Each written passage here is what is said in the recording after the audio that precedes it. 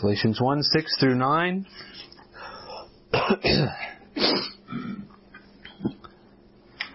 Let's pray before we go to the Word.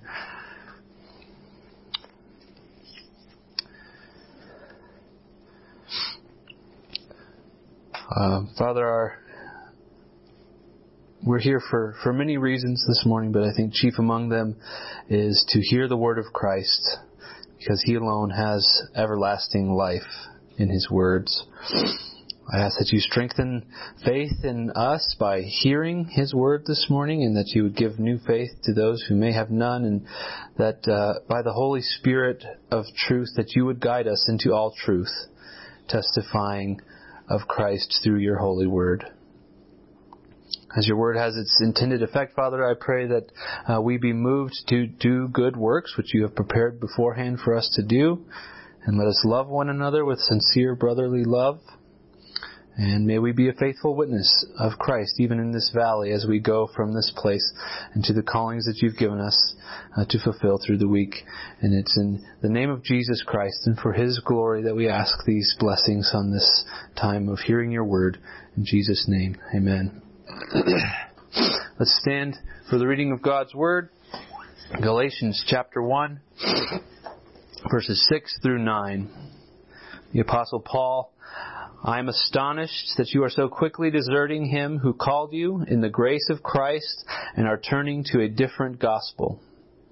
Not that there is another one, but there are some who trouble you and want to distort the gospel of Christ. But even if we or an angel from heaven should preach to you a gospel contrary to the one we preach to you, let him be accursed. As we have said before, so now I say again, if anyone is preaching to you a gospel contrary to the one you received, let him be accursed. Amen. You may be seated.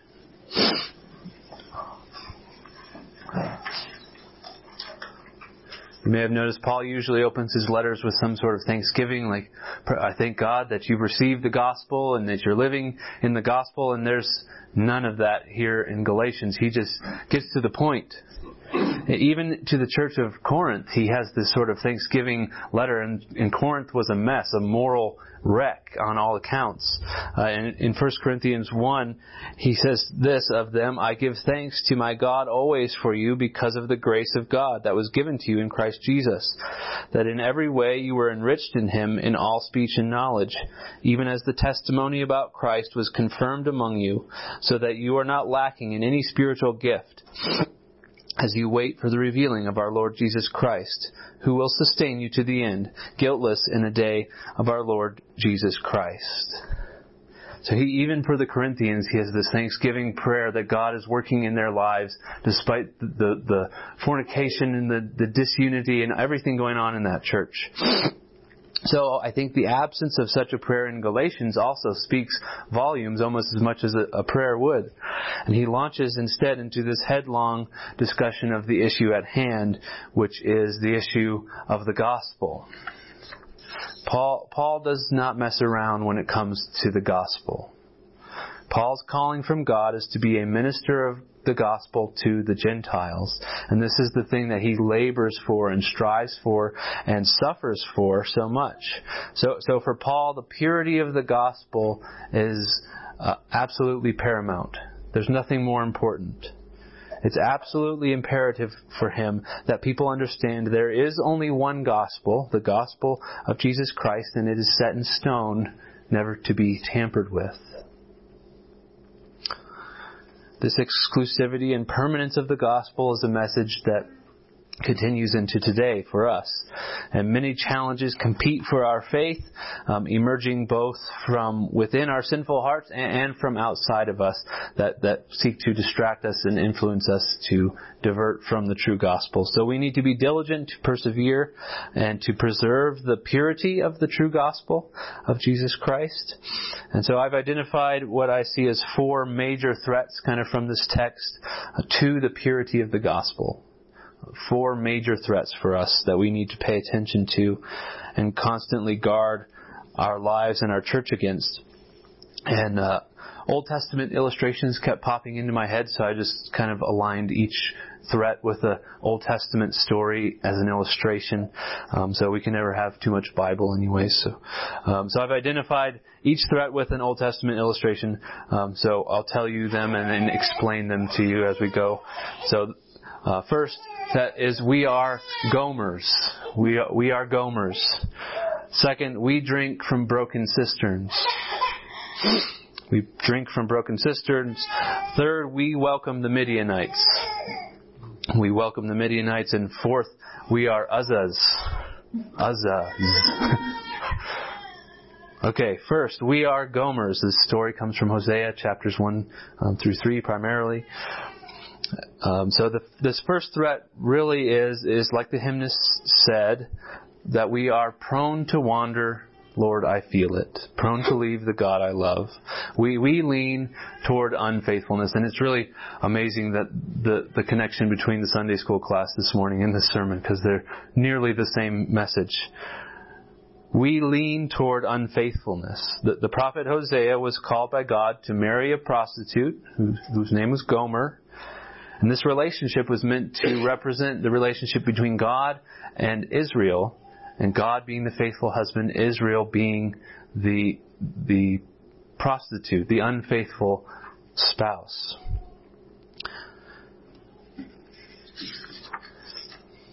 Gomer, after Hosea married Gomer, Gomer was, as you might expect, unfaithful to him. She went out from him again, and then God called him a second time to go back and redeem her, to pay the price and to redeem her and say, you are mine exclusively. So that's why I titled the sermon, Gospel Gomers. Because as fallen people, we are not unlike ladies of the night, giving ourselves to whichever particular idol will pay or yield the highest profit to us. But then God calls him to himself and He saves us. He makes us His own beloved. But even so, unfortunately, we still are fallen. We still have lustful, wandering eyes for the idols of our hearts. We're inclined even then, even as Christians, to give ourselves over to the idols that we find dear. So it seems that's what's happening with the Galatian churches. He says in verse 6, I am astonished that you are so quickly deserting Him who called you in the grace of Christ and are turning to a different gospel. So we have to remember, these are professing Christians. They're not sort of just abandoning one good idea for another good idea. They're turning their back, he says, on a person. The one who called you, that's who they're turning their back on. The one who called you in the grace of Christ. He says later in verse 9 that this is a gospel that they had received, they had accepted. So these are Christians, but prone to wander. Now, of course, we have to have confidence that those of us who are truly given unto the Son, that He will sustain us to the last day. But these texts, these kind of warnings, need to be a correction for us and to correct our wandering eyes. They're meant to lead us to repentance and confession of our flirtation with false gospels.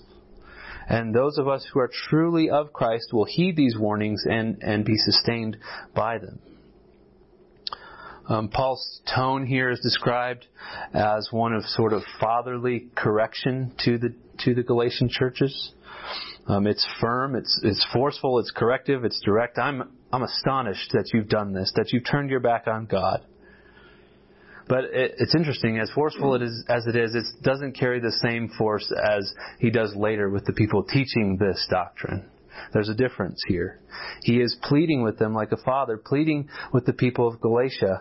And it's as though his heart physically aches over their bad decisions of his children.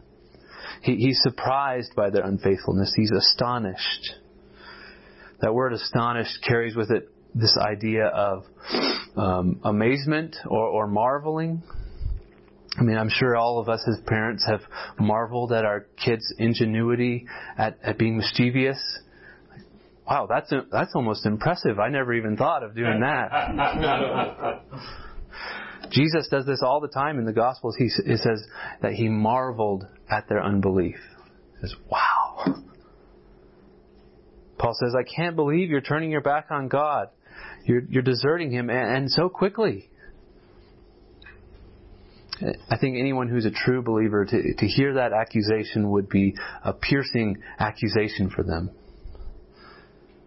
You think I'm deserting God?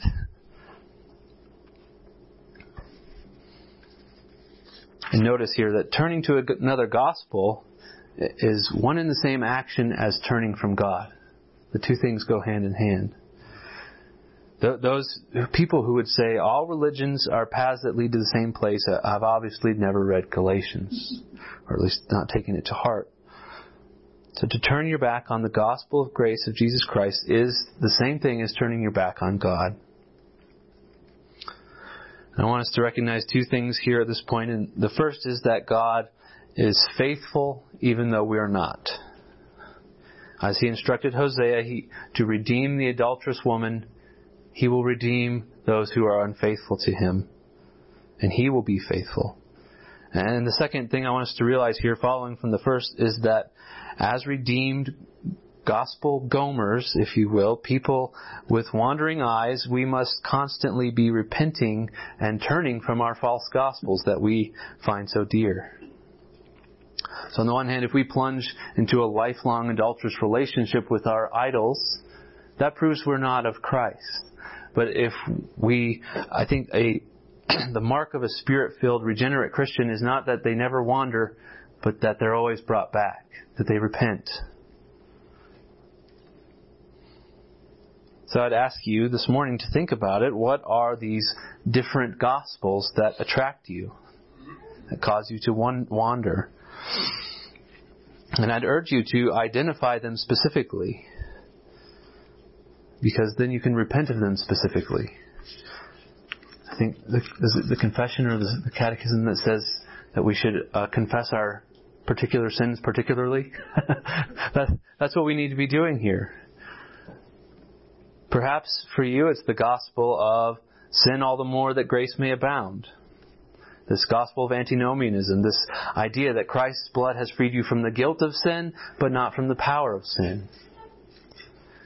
Or maybe it's the gospel of inclusivism that we were just talking about, that's so pervasive in our day.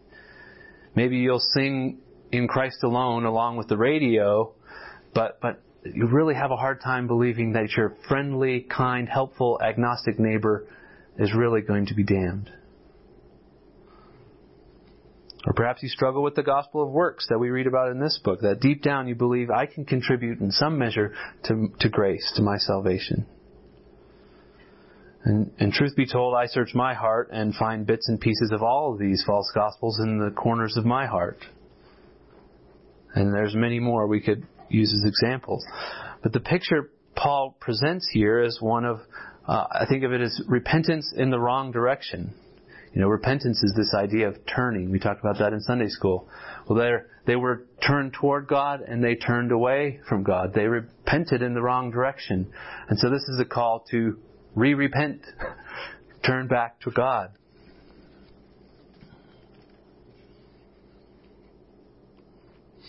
And then it's important that we cling to the grace of Christ that's found only in the true gospel, because that's the glory of our gospel.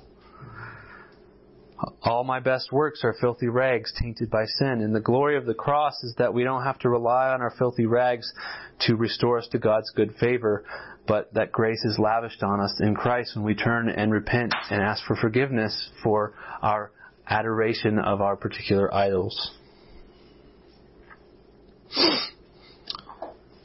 Okay, so the first threat was that we're Gomers. We're prone to unfaithfulness. The second threat, we drink from broken cisterns.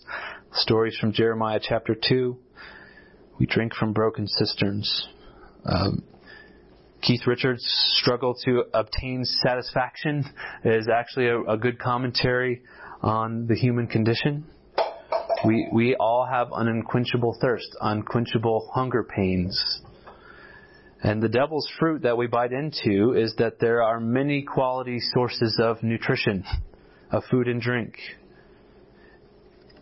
In other words, we believe that these false gospels are actually viable substitutes for the gospel. Almost like saying turkey bacon is a viable substitute for bacon.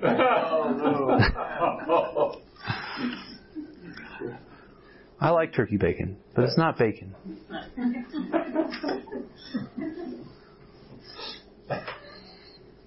So Paul makes it clear here that other gospels do exist, but they're not gospels. He says, you're turning to a different gospel, not that there is another one. There's only one. Jeremiah 2:12 and 13. Be appalled, O heavens, at this. Be shocked and be utterly desolate, declares the Lord. For my people have committed two evils. They have forsaken me, the fountain of living waters, and heated out cisterns for themselves, broken cisterns that can hold no water.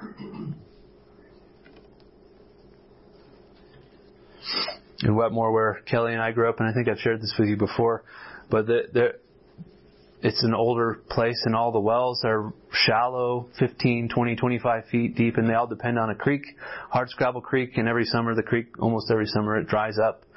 And so, as soon as the creek dries up, you start hearing about people's wells going dry. And many of them have cisterns and haul water from Florence to fill up their cisterns. So a memory I have from childhood, my dad was a pastor, and we lived in the parsonage. And there was a crawl space. So I'd go under there, get on a skateboard on my stomach, and wheel myself back to the well, pull the plywood off, put a flashlight on the string and lower it down and see how much water we had in there. See, can we do laundry? Can we have showers? And of course, the creek goes dry, but there's water underground. So sometimes there's 2 or 3 feet in there, even if there's no water in the creek. But I remember a few times people from the church would bring a tank of water and put a fire hose under there and try to dump water into the well. Well, the water in the well is always at whatever the groundwater level is at. So it's useless. It's pointless to pour water into the well. I think this is the kind of fruitless effort we expect when we turn to different gospels to satisfy our thirst. We commit, he says, 2 evils. This is, again, the repentance in the wrong direction. We turn from the fountain of living waters, the wellspring of life, which cannot be depleted no matter how much we drink from it, and we go to broken cisterns, those leaky ones. And I have this picture of this poor guy stranded in the desert with like a solar still, filling up half a tin can of water every day and pouring it in a hole in the ground, hoping to build up a reserve of water, but it never works. What a waste when we have the fountain of living water. These other gospels are non-gospels. They're not gospels at all. They will not satisfy our thirst, and we'll really wear ourselves out trying to satisfy our thirst with them. Now, another aspect of this is that getting ourselves to admit that the idols of our hearts are actually different gospels is a challenge all to itself. The ploy of the evil one has always been to adjust God's word, to tweak it just a little bit, to deceive people to think that they still have the true gospel. Verse 7, not that there is another one, but there are some who trouble you and want to distort the gospel of Christ. They want to distort it. They want to alter it in some fashion. I think of a tailor altering some clothing to make it fit the person, to fit their form and function. And it's actually more dramatic. I was looking up the word. It's more dramatic than just minor alterations that a tailor would make. The word has this idea of a change in substance, to transform something. When it says they want to distort the gospel of Christ, they are transforming the substance of it. One of the options that the lexicon gave for words for this is the word transmute. So I was like, well, I don't really know what transmute means. So I type in transmute, and I found these articles about how people have undertaken the quest to transmute lead to gold. And it's possible, theoretically, and it's actually been done. By changing the number of protons in an element, you can actually change one element into another. You can transmute it. Now, of course, for you entrepreneurial types, this is not a viable business opportunity. The energy that you need to use to create this reaction far outweighs the worth of the gold that you produce. But the point is, they can transmute. They can change the element from one thing to another, from lead to gold. And this is what these people are doing to the gospel. They are transmuting it. And even as you subtract or add one proton to an element, it changes the element entirely. So a subtle addition or subtraction of one or two components of the gospel transmutes it, changes it entirely. This is why it's so imperative that we preserve the purity of the gospel. That one work, just one circumcision or one penance added to grace transmutes the gospel, changes it to something else entirely. So even as we repent of our darling false gospels, we should really rejoice at the realization that we only stand to gain everything by their loss. The true gospel of Jesus Christ is where we find God, the fountain of living waters. Jesus made it plain in John 4-6 that He is the living water. If we drink of Him, we will not thirst. He is the bread of life. If we eat of Him, we will never hunger. So I urge you to pay attention to those moments, and we all are, trying to drink from cisterns which cannot hold water. Pay attention to when you may be adding or subtracting just one small element or component of the gospel of Jesus Christ. Because by adding one thing, we abandon the whole thing and thus desert God who calls us. Now the third threat to the purity of the gospel, here's what I've said. We welcome the Midianites. From the story from Numbers chapter 25, we welcome the Midianites. So we need to keep careful watch over our own hearts because they're sources of idolatry. Calvin said they're factories of idolatry. But even oftentimes the threats come from outside of us too, from teachers. Generally in the church, it begins with teachers.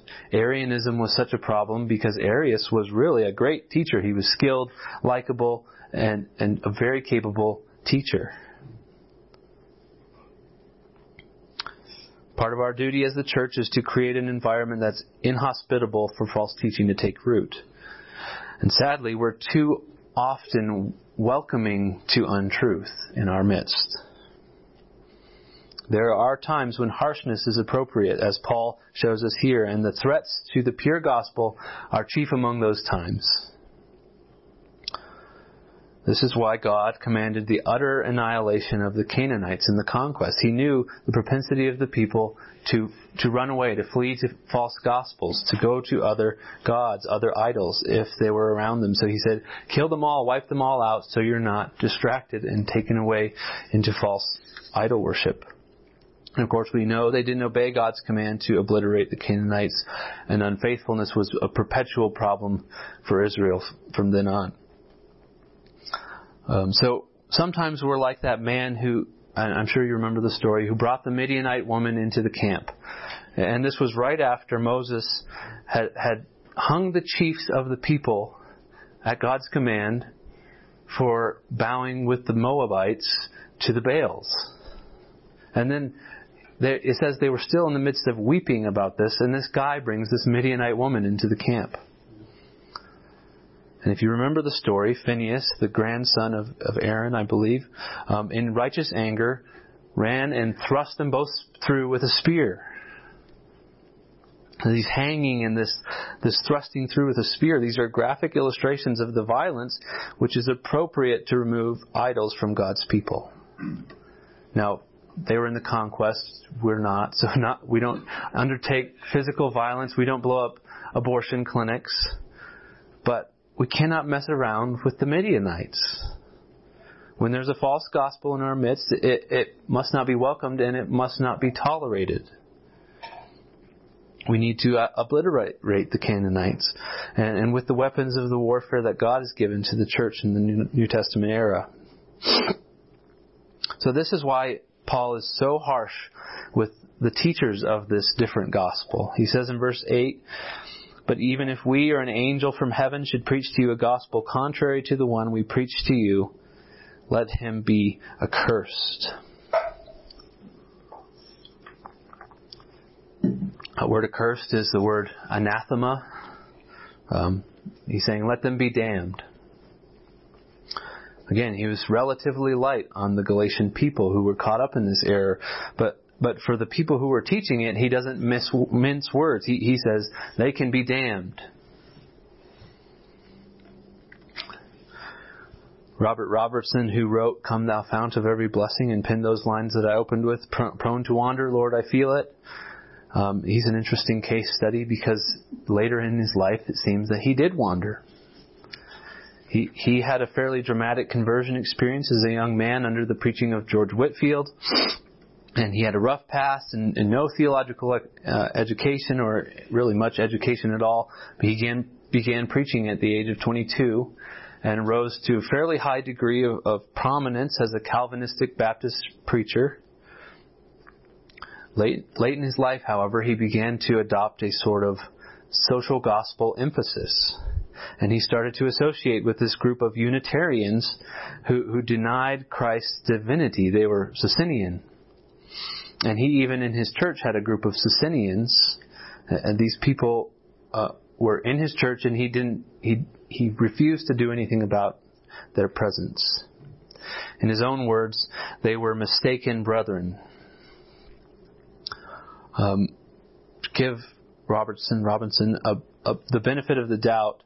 By all accounts, he suffered at this point from insanity. His sermons were incoherent. He had seemed to have lost his mind. But he allowed, essentially, the Midianites to live in the camp, as it were. Socinians are not mistaken brethren. They are false brethren. The deity of Christ is not a negotiable element of the gospel. So these people who were teaching this doctrine in his church should have been cast out, removed at the first whisper of this doctrine. And those people who had bought into this gospel needed to be firmly corrected, as Paul demonstrates here, and with gentleness and care for their souls brought back into the fold, into true gospel teaching. And of course, teachers can sound so convincing and so authoritative to us. And it's quite likely that the false teachers in Galatia had come from Judea. We're not sure, but they may have come from Judea, and they probably flashed some kind of credentials. Like, we've been there. We've heard the apostles teach or something. Whatever it was, they held some sway in the Galatian churches. They held some authority.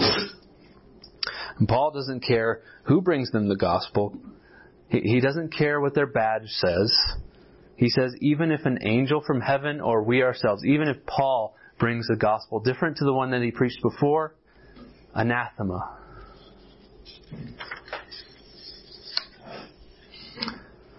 This is why it's so important that Jesus Christ, and not any person, but Jesus Christ be the head of the church. And not just doctrinally, not just confessionally, but practically head of his church.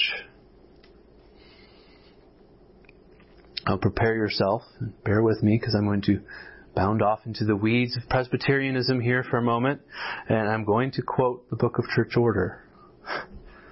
Michael and I joke about the Book of Church Order, and I think it's universally recognized that it's not the most efficient or brief document, but even though it's kind of cumbersome, I think it's a noble effort to lay out a practical system of biblical church government. And really, the first section is beautiful. And it lays out in a beautiful way that Jesus is the head of his church, doctrinally, confessionally, and practically. So just listen to this, because I think it's really solid and biblical.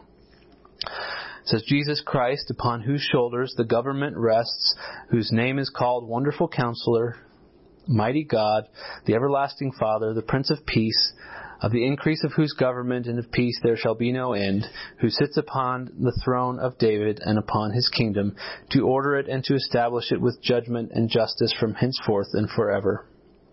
Having all power given to him in heaven and on earth by the Father who raised him from the dead and set him at his own right hand, far above all principality and power and might and dominion and in every name that is named, not only in this world but also in that which is to come, and has put all things under his feet, and gave him to be head over all things in the church, which is his body, the fullness of him that filleth all in all. He being ascended up far above all heavens, that he might fill all things, received gifts for his church, and gave all offenses necessary for the edification of his church and the perfecting of his saints.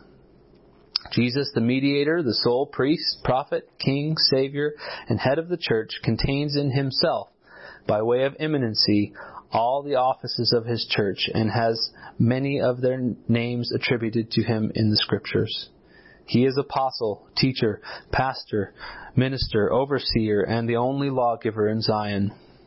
It belongs to His Majesty from His throne of glory to rule and teach the church through His word and Spirit by the ministry of men, thus immediately exercising His own authority and enforcing His own laws unto the edification and establishment of His kingdom.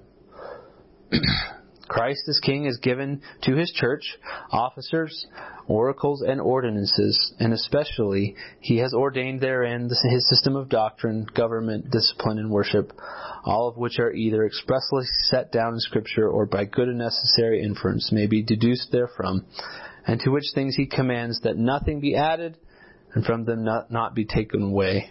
Since the ascension of Jesus Christ into heaven, He is present with the church by His word and Spirit, and the benefits of all His offices are effectually applied by the Holy Ghost. Okay, back out of the weeds of Presbyterianism. I think this is a very biblical and practical approach, because it starts with the Bible, all of the titles that Jesus is given, all of the offices He fulfills, and it shows how He, through His ministers and through His oracles, ordinances, and officers, governs His church immediately through them. So Christ is head of His church, and very practically He accomplishes His purposes as our King. So Paul is so animated at the corruption of the gospel that he originally brought to the Galatians, because that gospel was the pure gospel that King Jesus gave him to bring to the Gentiles.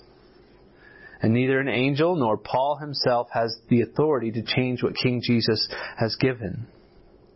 And so he won't put up with people who teach something else. The Midianites are not permitted within the camp. Well, Paul has watch over the flock of God. No wolf is going to gain entrance. And no usurper to the authority of King Jesus will be given to freedom to speak His peace. Okay, the fourth threat to the purity of the gospel is that we are uzzahs. 2 Samuel 6 is where the story comes from. We are like Uzzah. Paul here is really so emphatic that he repeats what he just said. He says again in verse 8, basically what he said before in verse 9. As we have said before, now I say again, if anyone is preaching to you a gospel contrary to the one you received, let him be accursed. There's three changes in here between verse 8 and 9. The first, he makes more explicitly universal his claim. He says, if anyone is preaching to you a different gospel, which includes the false teachers in Galatia. And he seems really to be kind of like Phineas here, aiming his spear at the false teachers in Galatia. And this is shown here in the second change, is that he changes from the subjunctive, if anyone should or might preach to you a different gospel, and now he's changed to the indicative, if anyone is now preaching to you a different gospel. He's aiming directly at these people in Galatia. The third change here is that he's changed from the gospel we preached to the gospel you received. They had received it. Now there's a reason that the Ark of the Covenant was carried with wooden poles. It was not to be touched. God says in Numbers 4 that no one's to touch the holy things in the tabernacle, lest they die. An express command of God. And people like to say, especially when I'm talking with people about worship, they like to say, well, it's the heart that really matters. I've asked a number of people, do you think Uzzah had good intentions when he tried to steady the ark? I mean, I think his heart was at least partly in the right place. If you recall the story, David and the Israelites were transporting the ark back from the Philistines, and they had it on a cart with oxen pulling it, and the oxen stumbled, and Uzzah went to steady the ark. He touched it, and God dropped him where he stood.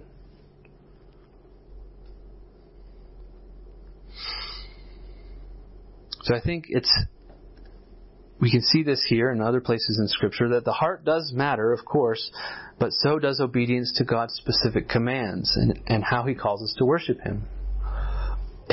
Not only the spirit, but also the form and the letter matter as well. So if we're not willing to obey God's specific commands, no matter the disposition of our good intentions, if we're not willing to do that, our hearts by definition are in the wrong place. If we will not reveal what God has said. So Uzzah, I think, here couldn't claim ignorance. The word expressly said, do not touch the ark. And the first problem here probably was they were carrying the ark on a cart with oxen. They shouldn't have been doing that. They should have had it on poles. And then Uzzah just expressly disobeyed the word of the Lord and touched the ark. The Galatian churches could not say, oh, well, we didn't really understand the gospel that you brought us the first time. He says right here, this is the gospel you received. They can't say, oh, we were doing our best to try to understand the truth. No, they rejected the truth they had already received. In essence, I think we can say they were straying from orthodoxy.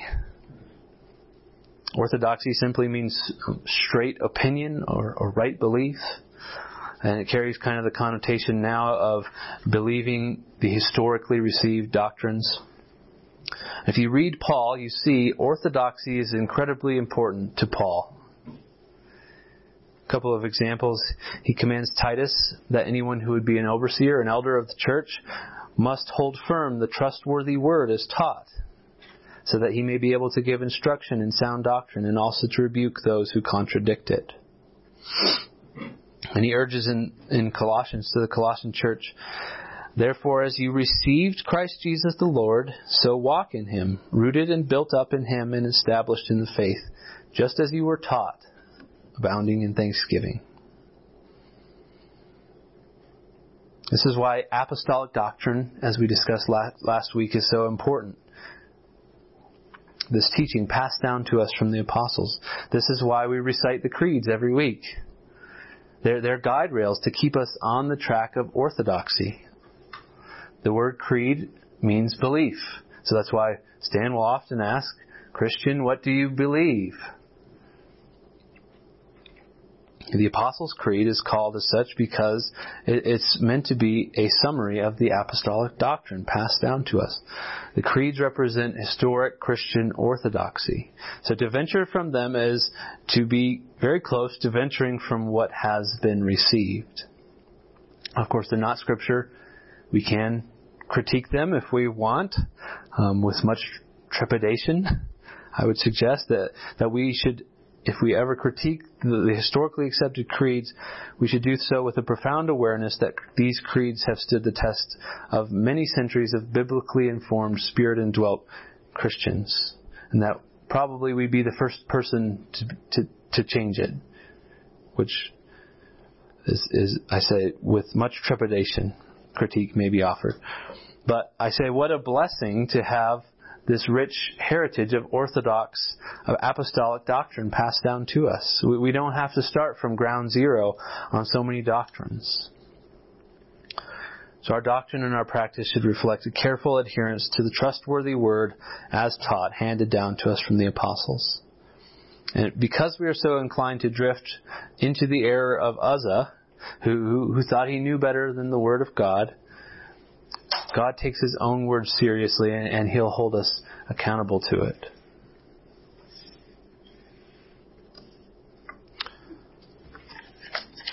So there's one gospel, the gospel of Jesus Christ, passed down to us from the apostles, and we need to be cautious of these threats to the purity of the gospel that invade our own hearts day by day and seek to invade the church. So I'll leave you with an exhortation from Brother Spurgeon. He says, avoid a sugared gospel as you would shun sugar of lead. Seek that gospel which rips up and tears and cuts and wounds and hacks and even kills, for that is the gospel that makes alive again. And when you have found it, give good heed to it. Let it enter your inmost being. As the rain soaks into the ground, so pray the Lord to let His gospel soak into your soul. Amen.